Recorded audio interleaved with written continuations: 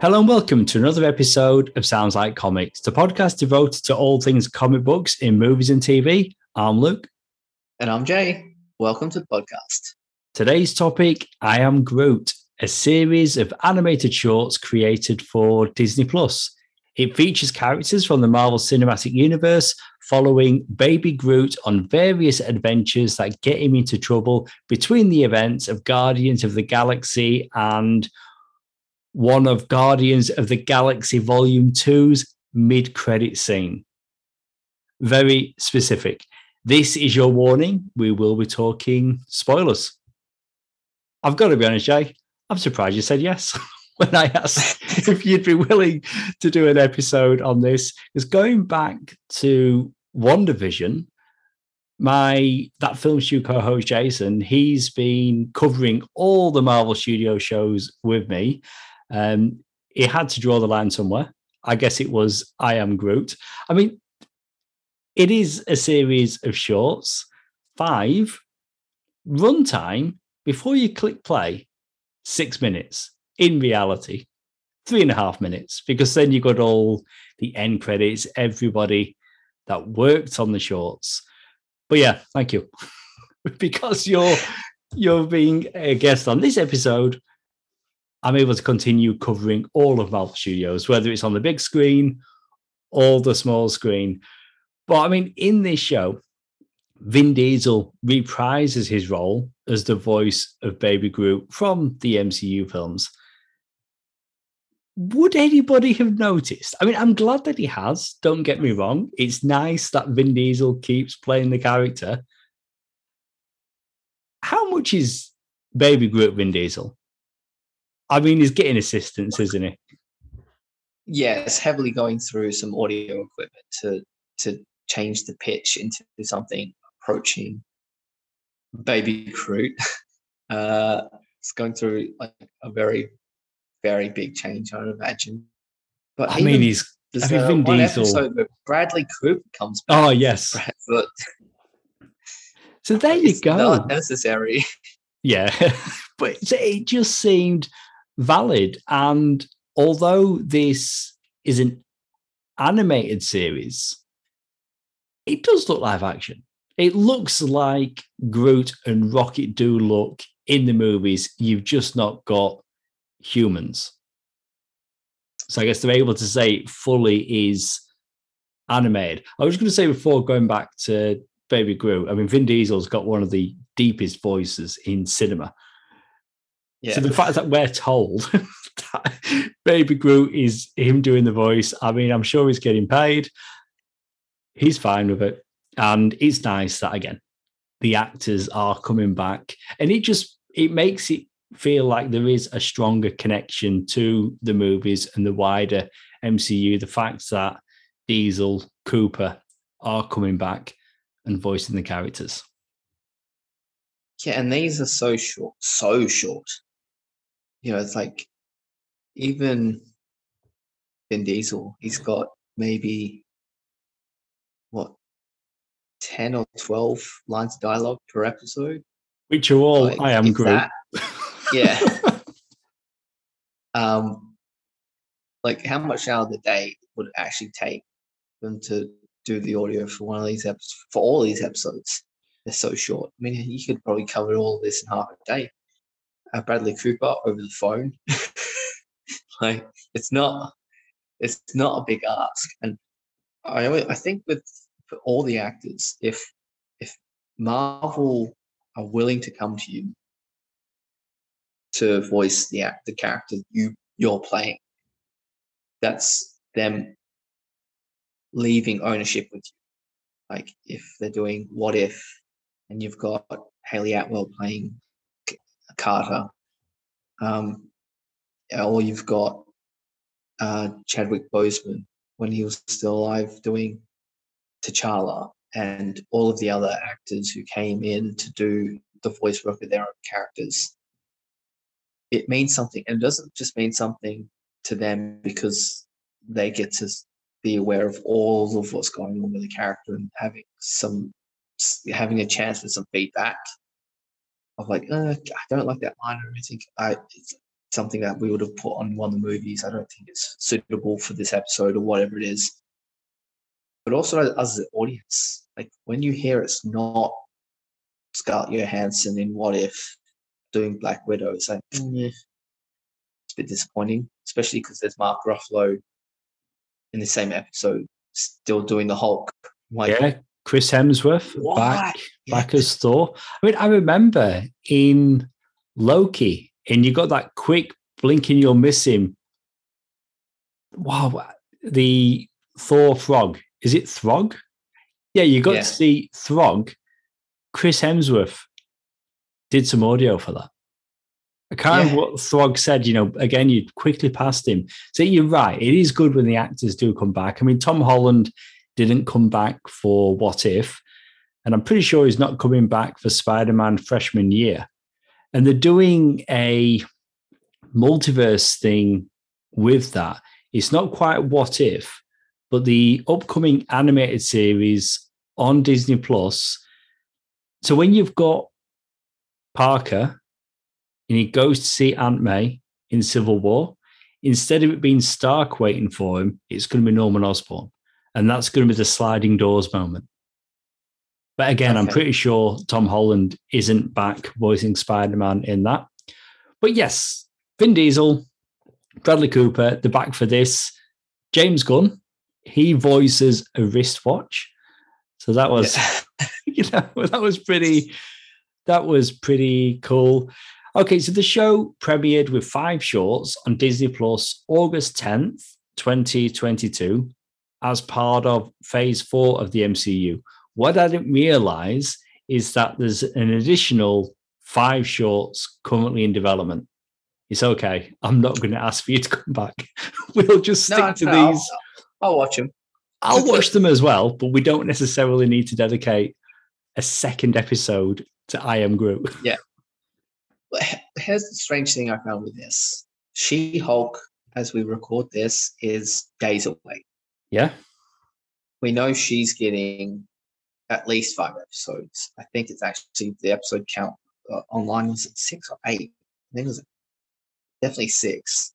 I think it might even be 8 episodes for She-Hulk season 1. And you've got these shorts. You don't have to, they're very Pixar-esque. They are. Why wouldn't you release them on the same day as She-Hulk like you would a Pixar short?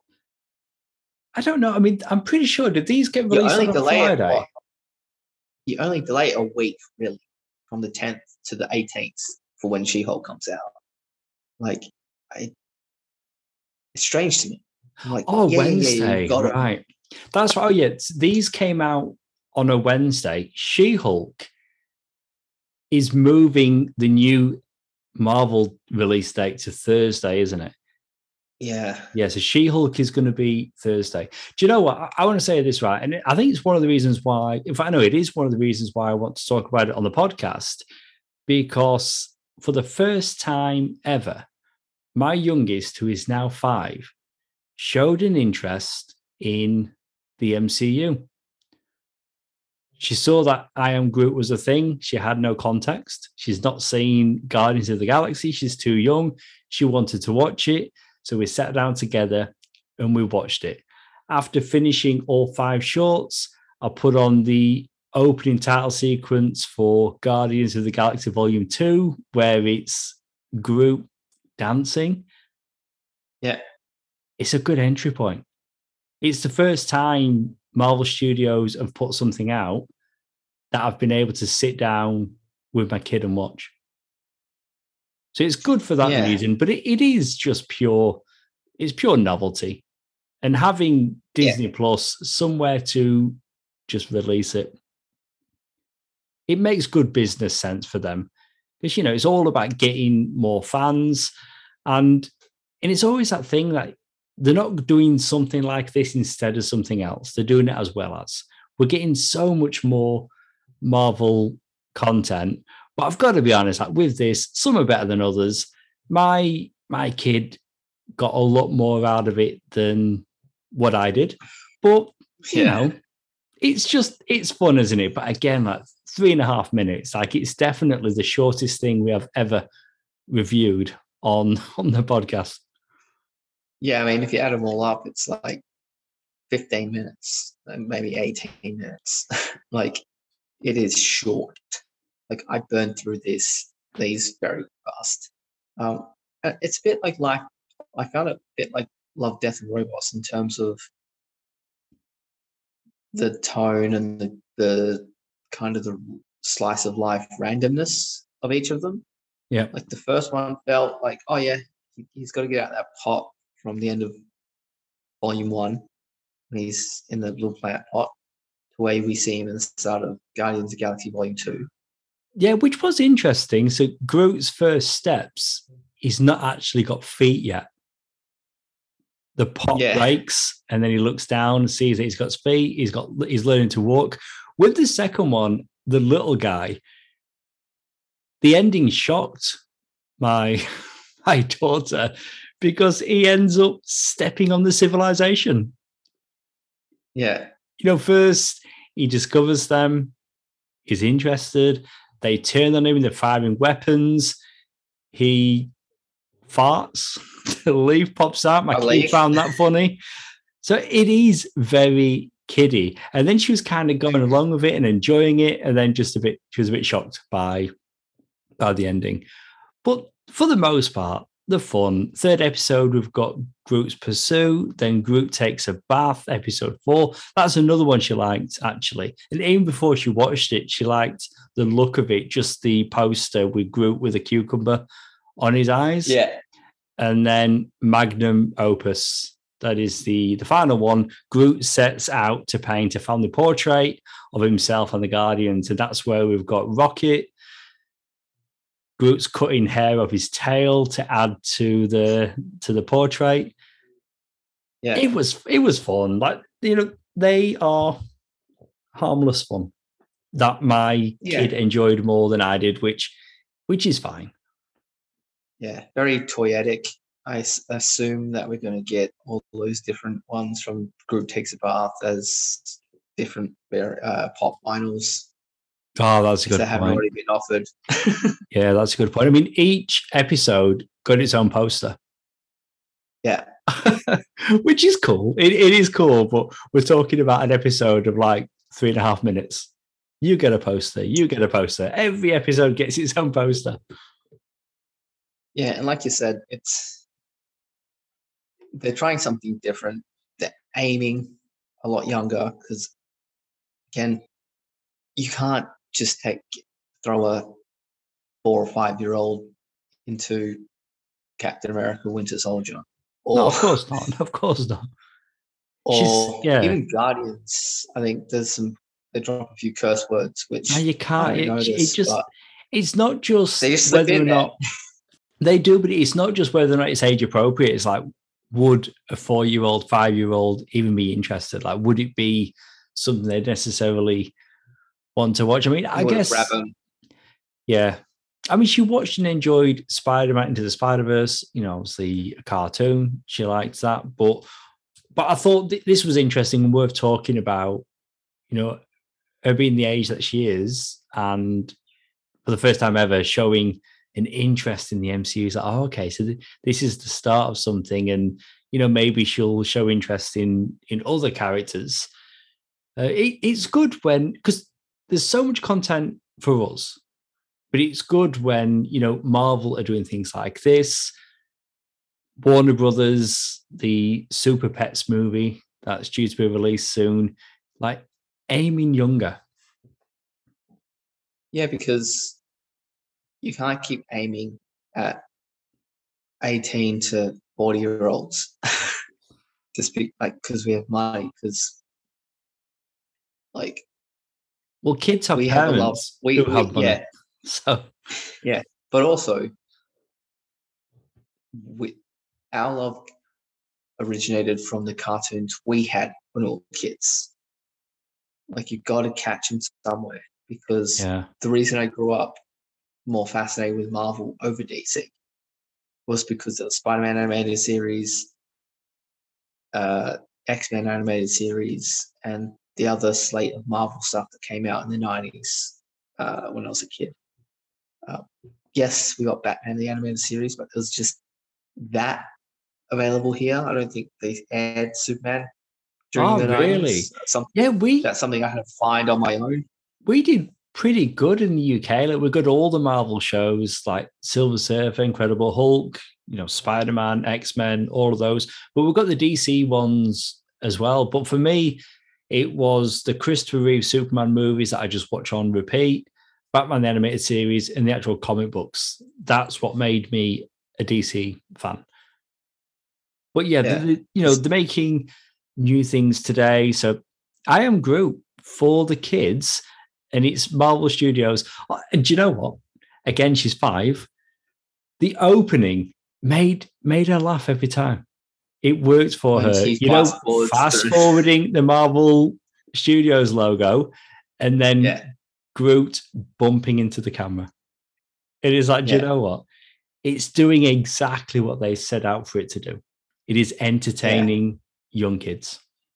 Yeah, I did appreciate the fast forwarding through the Marvel logo because I've sat through that so many times at this point. That's a good point. But I said, I played the opening of Guardians Volume 2, and she's like, that's what it looks like. Because she was then seeing it for the first time in all its glory. Okay, I think we can probably get to the ratings. If you're going to rate this series out of 5, it's hard. Because it's so short and it's so. I mean, this is the sort of thing I wouldn't be shocked if you could see all of on an Instagram feed, like each episode being so quick to go past. But for what it is, the short, I mean, as I said, it's really short. I mean, even Love, Death, and Robot shorts around about 7 to 9 minutes, and that's actual episode before credits. But that's probably around a 3 out of 5, just because it's very surf. This is a.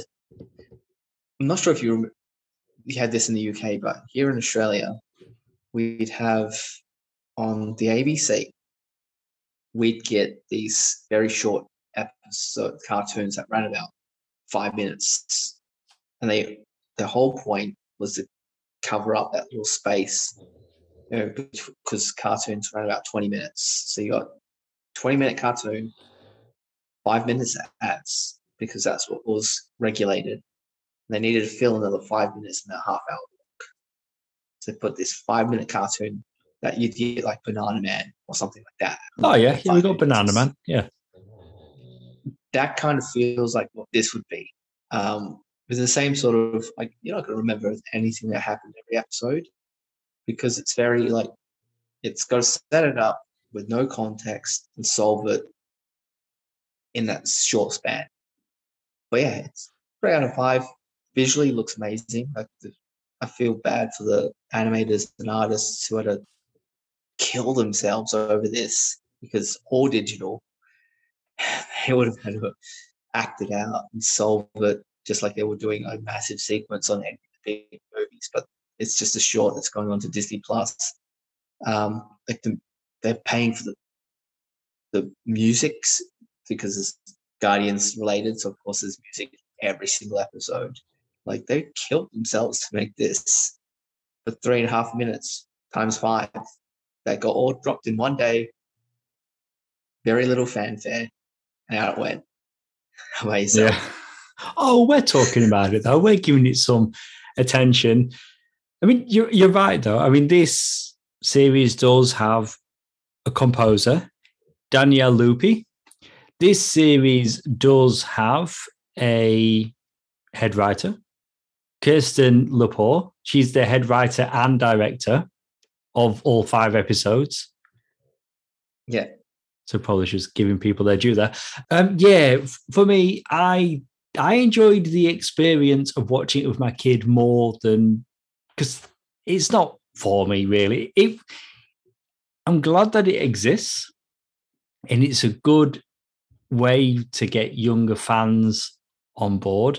And you're right, it looks great. It sounds great. Like, the score, everything's there. The cast from the films, like, it very much feels a part of what we've had on the big screen.